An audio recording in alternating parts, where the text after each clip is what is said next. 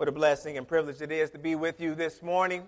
Forest Baptist Church, on behalf of the entire Forest Baptist Church family, I'd like to say welcome to all of our guests.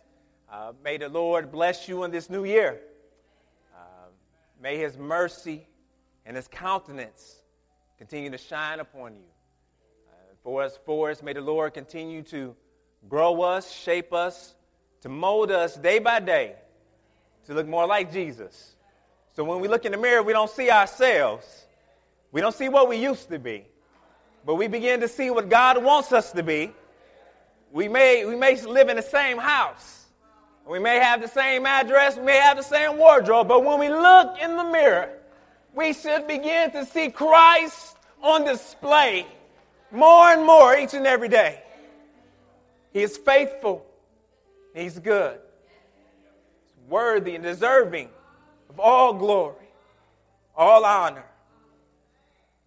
It's worthy of our praise. Glory be to God. Glory be to God. Amen. Well, upon this new year, as we embark upon 2017, we have much to be thankful for. We're thankful that the Lord even has allowed us to see 2017. For many are not here. So that means that the Lord has something left for us to do.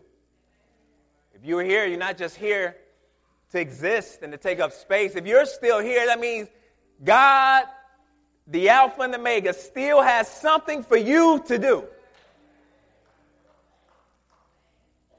A unique plan that only you can carry out according to His grace and the power of the Holy Spirit.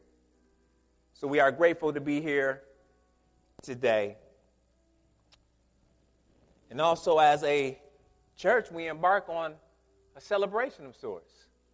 As we celebrate our sesquicentennial, 150 years of God's faithfulness towards little on us. Who are we? As the psalmist says, what is man that you are mindful of him? Who are we to be worthy of being here 150 years?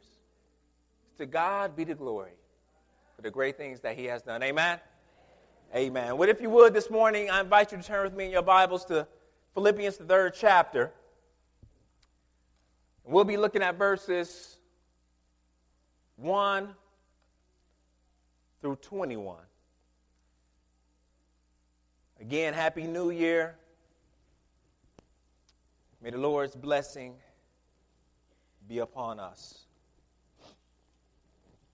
Philippians, the 3rd chapter, beginning with verse 1. May we all stand for in honor of reading of God's Word. This is the Word of God. Hear the voice of Christ. Finally, my brothers, rejoice in the Lord. To write the same things to you is no trouble to me and is safe for you. Look out for the dogs. Look out for the evildoers. Look out for those who mutilate the flesh. For we are the circumcision who worship by the Spirit of God. And glory in Christ Jesus. And put no confidence in the flesh, though I myself have reason for confidence in the flesh also. If anyone else thinks he has reason for confidence in the flesh, I have more. Circumcised on the 8th day, of the people of Israel, of the tribe of Benjamin, a Hebrew of Hebrews, as to the law, a Pharisee, as to zeal, a persecutor of the church, as to righteousness under the law, blameless. But whatever gain I had, I count as loss for the sake of Christ. Indeed, I count everything as loss because of the surpassing worth of knowing Christ Jesus my Lord. For His sake I have suffered the loss of all things, and count them as rubbish, in order that I may gain Christ, and be found in Him, not having a righteousness of my own that comes from the law, but that which comes through faith in Christ, the righteousness from God that depends on faith, that I may know Him and the power of His resurrection, and may share His sufferings, becoming like him in his death, that by any means possible I may attain the resurrection from the dead. Not that I have already obtained this or am already perfect, but I press on to make it my own, because Christ Jesus has made me his own. Brothers, I do not consider that I have made it my own, but one thing I do, forgetting what lies behind and straining forward to what lies ahead, I press on toward the goal for the prize of the upward call of God in Christ Jesus. Let those of us who are mature think this way. And if in anything you think otherwise, God will reveal that also to you. Only let us hold true to what we have attained. May the Lord add a blessing to the reading of his word. You may be seated.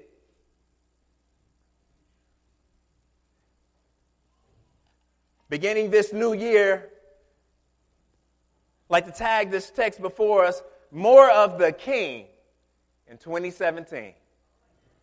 More of the King in 2017. Let's pray.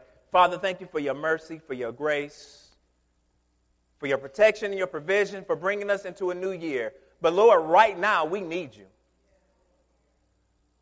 We need your Holy Spirit to manifest himself in this place,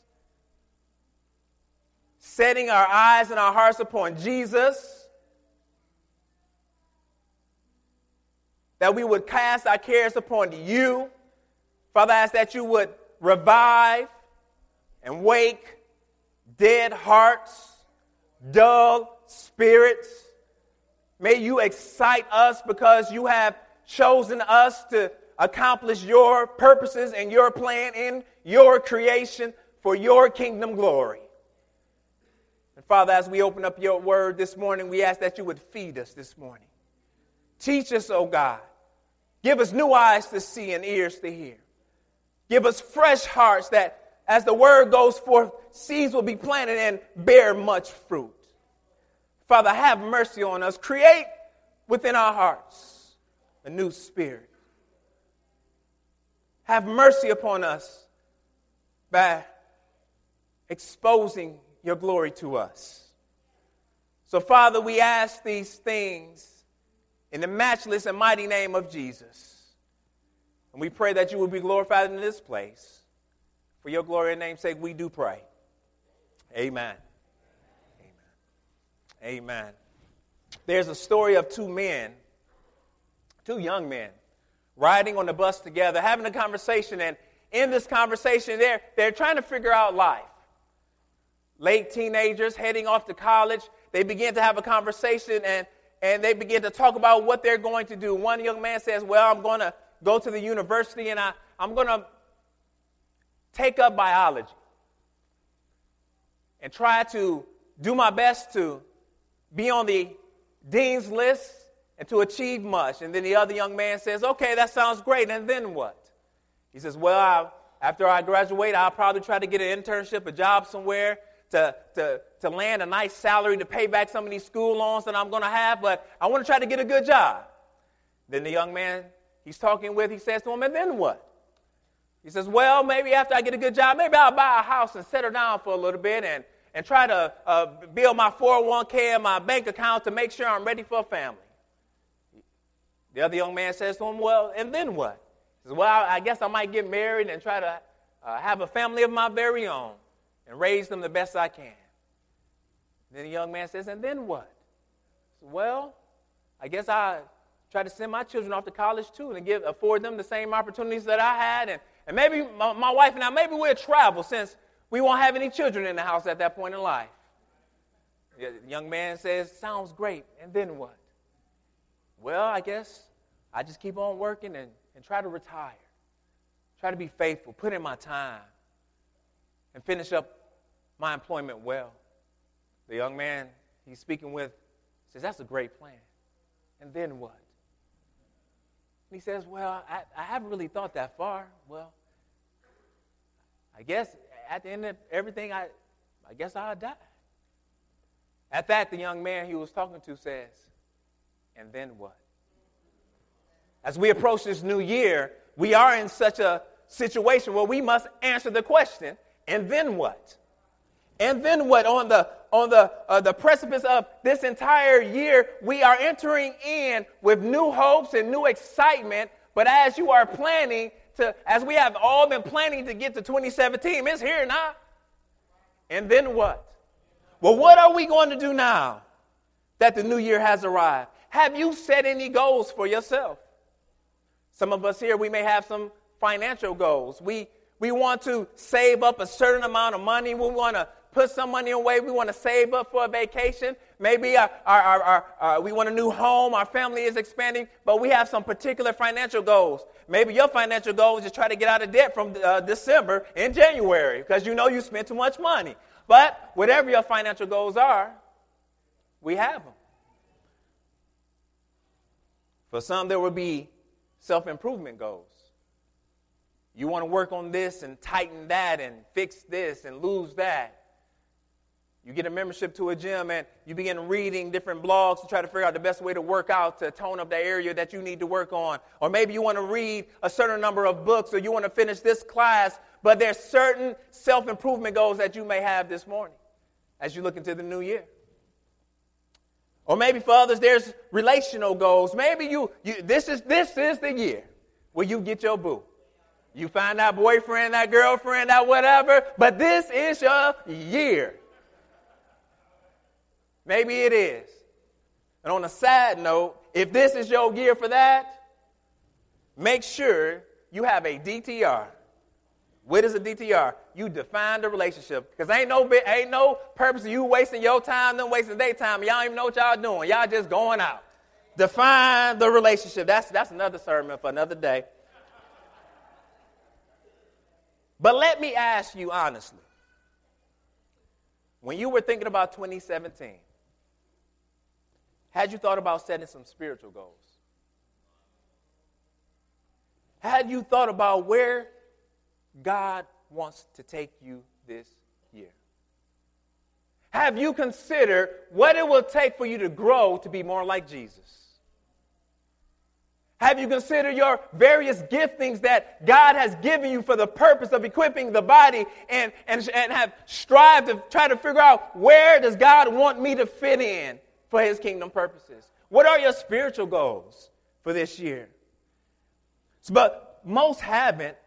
So for our time together, let's just talk about one, and that is more of the King in 2017. Of all that you can set out to do in the year 2017, pursuing Jesus is the greatest goal in life.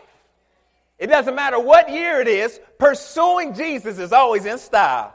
You don't have to worry about putting it in the closet or getting a new pair. Pursuing Jesus will always be relevant for the followers of Jesus Christ. This morning we read Psalm 90, right? And if Psalm 90 is true, and we should number our days, then what really matters most? Is that new house what matters most? Is that new job? Is that new car? Is all the extras, does that really matter most when we know that all this will fade away, but we are stepping into eternity? Don't you realize, do you understand that stepping into January 1st, 2007, you are one day closer to death? You are either one day closer to death or, praise God, one day closer to Jesus' returns. And we're taking these steps in arbitrary ways, wasting time because we have no goals set when it comes to our spiritual life. So I submit to you this morning, because your relationship with Jesus matters most of all, you should continually pursue deeper intimacy with Christ. So my prayer for you in 2017 is that you would know Christ better, see his glory more clearly, and serve him more faithfully. So from the text this morning, I believe that Paul lays out for us how to pursue the goal of having more of the King. In the text, we see that Paul's desire for Jesus does not end in salvation. You get what I'm saying? Paul's goal wasn't just to be saved. We sing that song, oh, what it would be like to be in that number. If your spiritual goals is just to be in the number, then you're missing the rest of the Bible, because he says, once you're in that number, I got a job for you to do.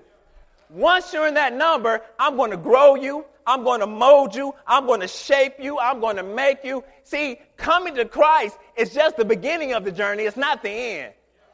But we treat salvation as, well, I got my ticket and I'm going to heaven and that's all I need. That's a terrible perspective to have on salvation. Salvation is just the door that opens up to a whole new world. Life truly begins at salvation. And what Paul is speaking of here, he has a deep hunger and a thirst. This is that Psalm 42 kind of thirst, as a deer pants for streams of water. This is that Psalm 63 type thirst for Christ. See, Paul doesn't just want to get to heaven. He wants to be made whole by Christ. He wants to be made whole. So to simplify our spiritual goal setting, I've taken K.I.N.G and made it an acrostic that we'll walk through together. So in your programs and in your bulletins, there is some area for notes. And what I want us to do is to take King Jesus, and we're going to break this down in setting some spiritual goals for 2017. We'll break this into two parts. We'll deal with the first part today. Next week, we'll finish up. After that, we'll return back to Galatians. We'll be finishing up on our sermon on racism. But for the purposes of this week, let me lay out for you all 4 points. The first thing we want to do in setting and having more of the King in 2017 is the K, keep your eyes fixed upon the supreme worth of Jesus. Keep your eyes fixed upon the supreme worth of Jesus. Secondly, we want to identify threats to your pursuit of Jesus. Identify threats to your pursuit of Jesus. Thirdly, narrow your focus to be a faithful follower of Jesus. Narrow your focus to be a faithful follower of Jesus. And then lastly, G, is simply get moving. Get moving. We'll probably just look at K this morning. So, K, keep your eyes fixed on the supreme worth of Jesus. Verse 7. But whatever gain I had, I counted as loss for the sake of Christ. Indeed, I count everything as lost because of the surpassing worth of knowing Christ Jesus my Lord. For his sake I have suffered the loss of all things and count them as rubbish, in order that I may gain Christ and be found in him, not having a righteousness of my own that comes from the law, but that which comes through faith in Christ, the righteousness from God that depends on faith, that I may know him in the power of his resurrection and may share his sufferings, becoming like him in his death, that by any means possible I may attain the resurrection from the dead. Now, your neighbor may need some help this morning. They may have been up a little late. You may have to need them, kick them, shake them. But help them out this morning, because in this text, I'm looking at Paul, and as I read this is a man on fire. And the only words that I was able to come up with to describe Paul's demeanor is he is a man who is overwhelmed. He's just overwhelmed. And it's not overwhelmed like we think of it. Because we think of, I'm overwhelmed as I can't handle it. I can't take it. It's too much for me. And it's a burden. This is hard for me. But no, that's not Paul's perspective. He's overwhelmed by Jesus and his grace. He's overwhelmed by grace. How is it that a broken, selfish sinner like myself could receive the glorious value and supreme riches of Jesus? He's overwhelmed. This is Paul, the Pharisee who were killing Christians. He was persecuting Christians. And he's overwhelmed. How can Christ take a murderer and make him a tool of the kingdom of God? He's considering who he is, and he's considering what he's done, and he's overwhelmed because he knows the vast chasm between him and Christ. How is it that Jesus is so good to me? And what he does is he begins to contrast his former life with what he has now in Jesus. See, Paul was the who's who in his day. He'll be on American Idol. He'll be on all the top shows, and you'll be following his Twitter thread, his blog, trying to figure out what's going on with him. Paul was the man in his day. He was brilliant, very knowledgeable, well-spoken. He had access to all the privileged parties, all the secret circles. He was a VIP. He had fame. He had fortune. But what does he say? I count it all as loss. All of that doesn't matter. The pursuits of man doesn't matter. My success doesn't matter. Me trying to be on top. None of that matters anymore. I count it as loss. And he goes one better. He says, I count it as loss, but I count them as rubbish. Why is that important? Because you know how we do. The Lord takes us somewhere, we have a testimony, and we begin to testify. Oh, yeah, I gave it up. But deep down, we really don't miss it. We gave it up, but we really want to go back. Like if given the right opportunity and the right people weren't around and you knew you weren't going to get caught, if nobody from church was going to walk in, if wasn't nobody going to check your browser history, if you knew that you would never get caught, many of us will run back to the same old sin. Because we may count it as loss, but we don't count it as rubbish. To count it as rubbish is to have the perspective that God has about sin, that he hates sin. He despises sin. And we must ask God, not only take it away from me, but take the taste out of my mouth too. Give me a perspective that I would see things from your point of view and not man's point of view. We like to point at one another. When it comes to our holiness, we don't point to Christ, we point to one another. Well, look at them. Well, I saw them, and they doing this, and they doing that. And our holiness is horizontal. Our holiness is vertical. It's between us and Christ. So when we compare ourselves to one another, everything looks good. You got the nice bling on. You clean up really good on the outside. But Jesus Christ is not concerned with the outside. He looks on the inside. So he knows what's really going on. You can't fool him. Paul, he has no regrets. But why? Why would Paul give up everything? Why would he give up the notoriety? Why would he give up the fame? Why would he give up all the fortune? Why would he give up the fact that everybody knew his name? That's what we want. We want everybody to know our name.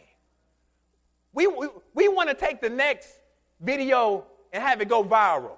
We want to show up on Good Morning America and tell about how cute our kids are opening up presents. We want people to know us. But Paul says, they knew me already, but I counted as loss.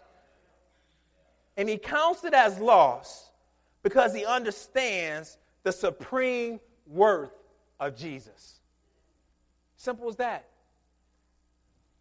He says in verse 8, he counted it as loss.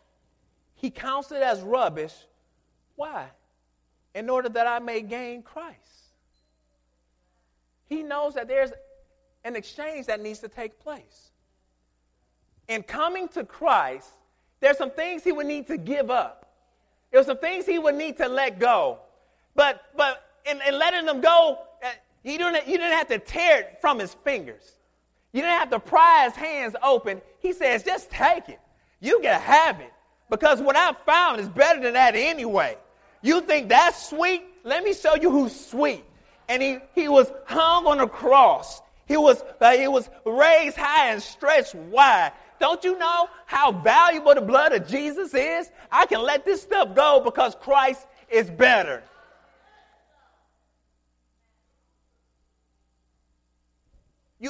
You look at my resume, you think I'm sweet? Don't you know Jesus' resume? Don't you know he's the beginning from the end? Don't you already know he's the image of the invisible God? Don't you know that Jesus, the firstborn of all of creation, that's at the top of his resume. Jesus, by him all things were created, that were created. That Jesus, this Jesus, he's the head of the body, the church. That Jesus, this Jesus, the firstborn from the dead.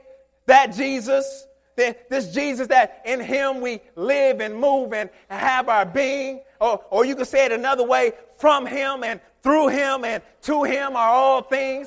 That Jesus, this Jesus, that's the radiance of the glory of God. Just that Jesus, this Jesus that he upholds the universe by the word of his power. That Jesus. Don't nobody's resume get higher than that.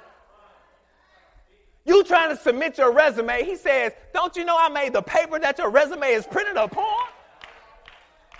Who are you? I'm everything. I'm all things. Paul understands the supreme worth of Jesus. But in the text, he doesn't just understand who Jesus is. He has a keen understanding of what Jesus has already accomplished for him. In verse 9, he talks about, and be found in him, not having a righteousness of my own that comes from the law, but that which comes through faith in Christ, the righteousness from God that depends on faith. What is Paul talking about there? He's saying that when I see Jesus, I see justification. That by faith alone, by grace alone, and Christ alone, that my sin has been pardoned. I have been declared righteous. Not because of me or what I have done, but because of what Christ has already accomplished. I am justified. That's my Jesus. He's justification. Verse 10, he moves on and he says that I may know him in the power of his resurrection and may share his sufferings, becoming like him in his death. He says, when I look at Jesus, I see sanctification. Because as the sufferings of life hit me, I am dying on the inside to myself. Don't you know that's what sanctification is? In sanctification, somebody got to die. You're dying to yourself in order that Christ may live through you. That's sanctification. So he is becoming like Christ in his death. So when I see Jesus, I see justification. I see sanctification. But now, in verse 11, he is going on a theological treatise. This is sweet because in verse 11, he says that by any means possible, I may attain the resurrection from the dead. Don't you know what he's talking about? He says, when I look at Jesus, I see glorification. He says, when I look at Jesus, I see justification. When I see Jesus, I see sanctification. And when I look at Jesus, I see glorification. What's glorification? That's the day when Christ comes, and he comes to get his people. He says, get on up. It's time to get up. I've come back for my people. Why don't you come up out the grave. And when you come out the grave, you're going to have a new walk. You're going to have a new talk. You're not going to have that sagging old body. You're going to have that glorified body, that sinless body, that body that Christ put on display on the mountain. Glorification. Paul is saying, he's saying Jesus is worth more than everything because he completes all of life. He's my justification. He got the charges dismissed. You was guilty. And he showed up in the courtroom and told the judge, case dismissed. He says sanctification. He says, you didn't love me. You didn't want me. You still don't. But I'm going to work in you, and I'm going to do some things in your heart, and I'm going to change you from the inside out and make you even want me because you don't. Then he says glorification. He says, I'm going to make you whole. I'm going to make you whole. Jesus. All of that in Christ. See, knowing Jesus is far better than anything else. Christ exceeds any and everything. He crushes all other expectations. See, Jesus was supreme to Paul. But who is Jesus to you today? See, our problem is that we're not overwhelmed by Christ. We're underwhelmed by Christ. We don't get it. We don't understand the depths at which God has gone to save us. Condescending, setting aside his glory that had been with him since time had began. Before time was, his glory was already shining. And in his infinite love for us, he decided to set that aside to come as a human. We're underwhelmed by Jesus. We see Jesus as a ticket and not a person. We see Jesus as a means to the end, that we just want to go to heaven, but we don't see him as a life to be lived.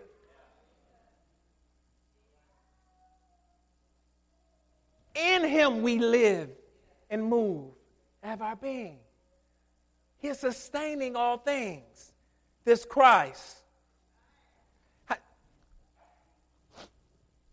We could tell how underwhelmed we are simply from this question. What impact does Jesus have on your life right now? So what do I mean? Because Jesus is your Savior, how has that actually impacted your life? How has that changed your thinking? How has that mattered in your choices? Have you even considered Christ when you're getting ready to sign those mortgage papers? Are you taking on a note that's too much, that's going to be a burden and not allow you to be charitable with what God has given to you? Do you even consider who Christ is in the school that you're choosing to go to? You just want to go to get this degree to make money, and God wants you to do something with your life for his glory. How does Jesus impact your day-to-day decisions? That's how we know that Jesus is supreme and valuable in our lives. We base our choices on what we believe is most valuable. That's how we decide. We look at a situation and say, okay, well, what do I really want? What do I really want most? See, but that's the issue. That's Christianity right here. This is the crux.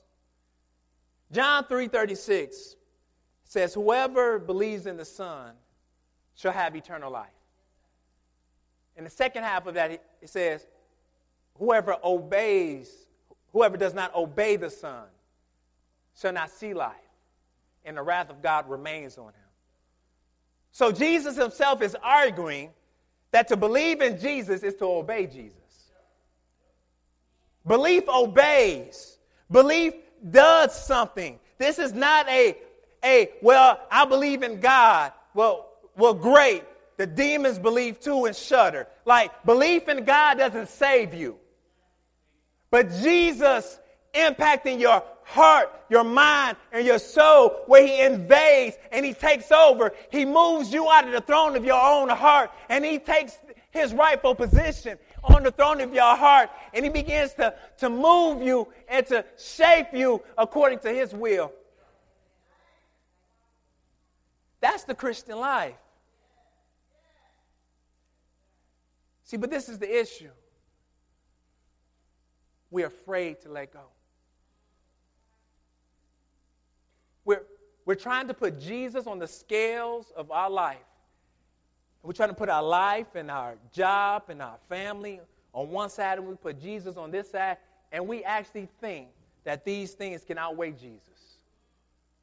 So we're fearful about making the wrong choice. Let me just help you not be scared anymore. Jesus is better.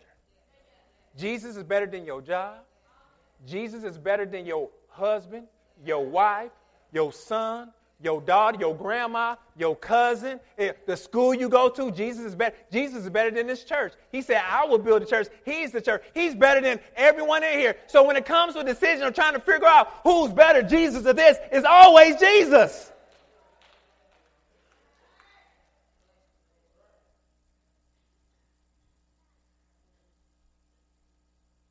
You can't hold on to Jesus when your hands are still full.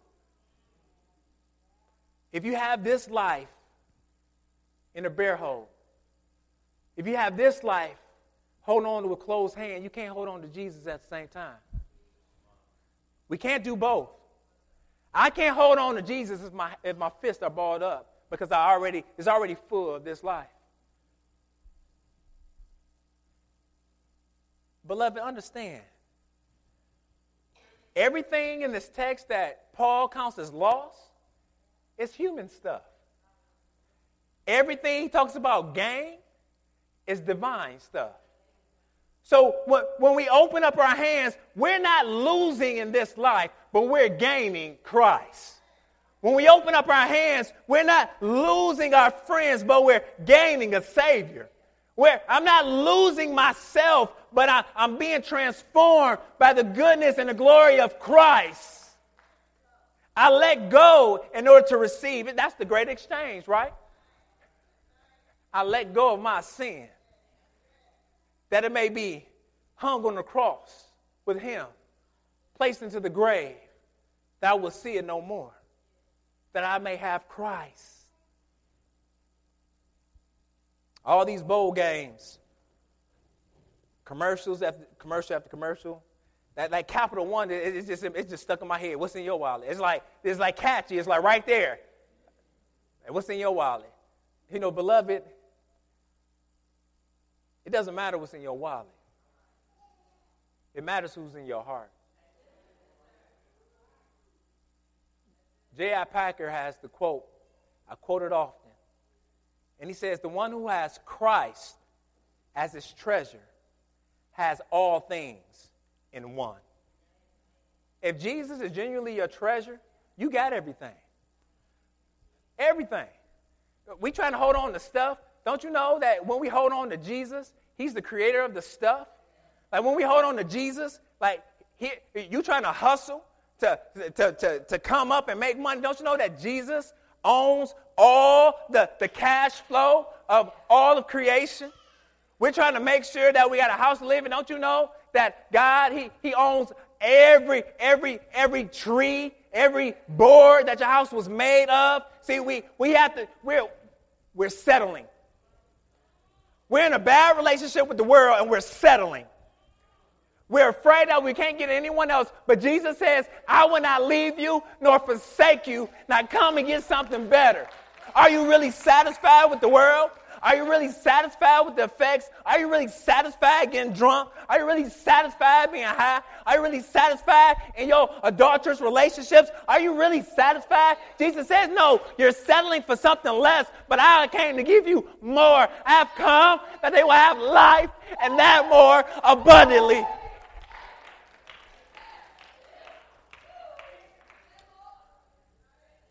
Christian, stop settling for less. God didn't create you for less. He created you for more. That's why he gives us himself, because he is so vast. You can't consume him. He's all glorious. We will spend eternity praising his name because he never runs out. Stop settling for less than life when Jesus came to give you a greater than life. This is why Paul can say, to live is Christ. To live is Christ, but to die is gain. Hey, it doesn't matter. Yeah, you can kill me or I can live. As long as I got Christ, I'm good. You can put me in a prison or you can put me in a penthouse. It doesn't matter. As long as I got Christ, that has to be our perspective. The supreme worth, the surpassing worth of Jesus. We don't have to settle. What, compared to Christ, what does the world really have to offer? We're breaking our neck for minutes.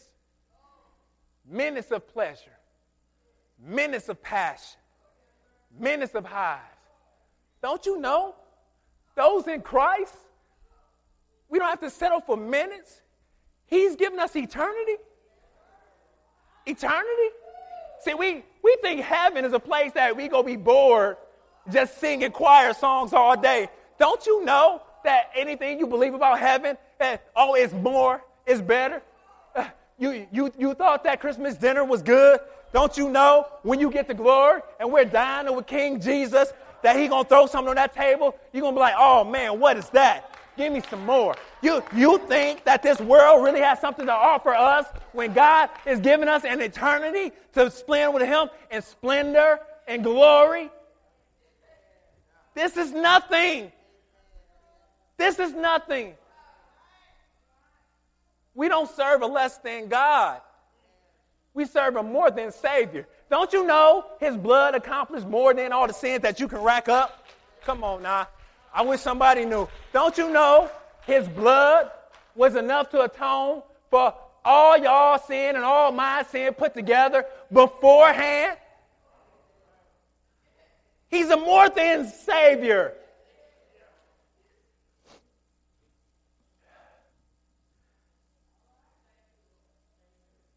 If you want more of the King in 2017, you must see there's only gain in Jesus. There's only gain. There's no loss. There's only gain. There's only blessing. There's only paradise. Isn't that what Jesus said to the thief on the cross?